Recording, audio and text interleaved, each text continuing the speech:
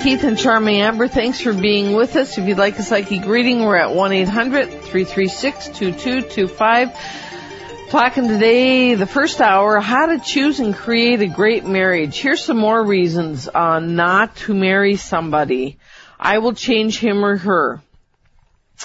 You know, and this can be like, you know, little things. You know, it always irritates me when he does whatever little thing or big things. He's a gambler, or he's an alcoholic, or he smokes cigarettes, and I hate cigarette smoke. Whatever it is, or she, whatever it is, you know, you're marrying what you're marrying. And although we're going to talk in a few minutes about a spiritual marriage, where you may in fact have a shot at that you each change in better directions, the average person does not do a spiritual marriage, and you better not be marrying them with the expectation that they'll change the parts of them that bug you. The flip side to that, the flip side to that is, if that area is bugging you, you better take a look inside yourself to see why that area is bugging you, because there's probably something going on inside of you.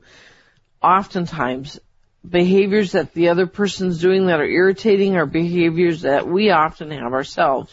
So when you're going to be with somebody, you know, you want to take the time to grow together and see if a person's willing to work some things out, and they're well into it being completed, worked out. You don't want to buy the idea of him or her with your changes and your ideals on them, but it's not in them and they haven't owned it and changed it.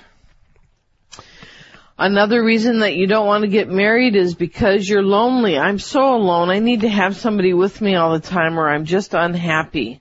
Bad reason to get married. You want to get so that you're whole onto yourself first, which, you know, is usually inner child work. And once you get whole onto yourself first, then see about finding somebody. Because I tell you, if you're marrying somebody because you're lonely, you're going to marry somebody that isn't very good for you. It's not a good relationship, and that's a problem. We need to fill ourselves. We need to fill ourselves first, so that when you marry somebody, you're marrying somebody from a place of wholeness. See, no matter what happens in the marriage, if you're relatively whole and they're relatively whole, you can share wholeness together, but if something's going wrong, you or them don't fall apart. That's right.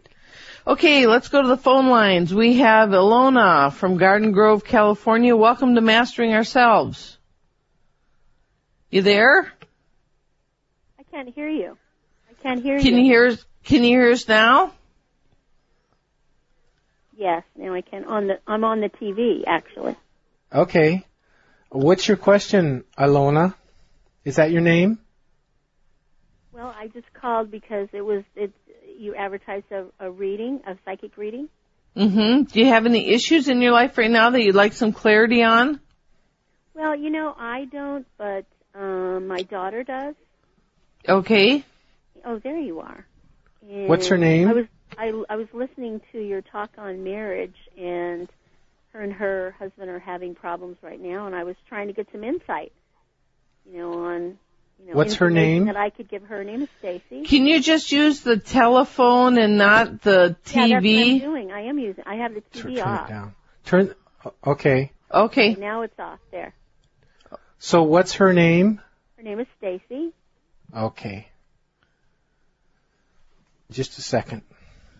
So you don't have any questions of anything going on in your life? Yeah, actually not really. Actually pretty good.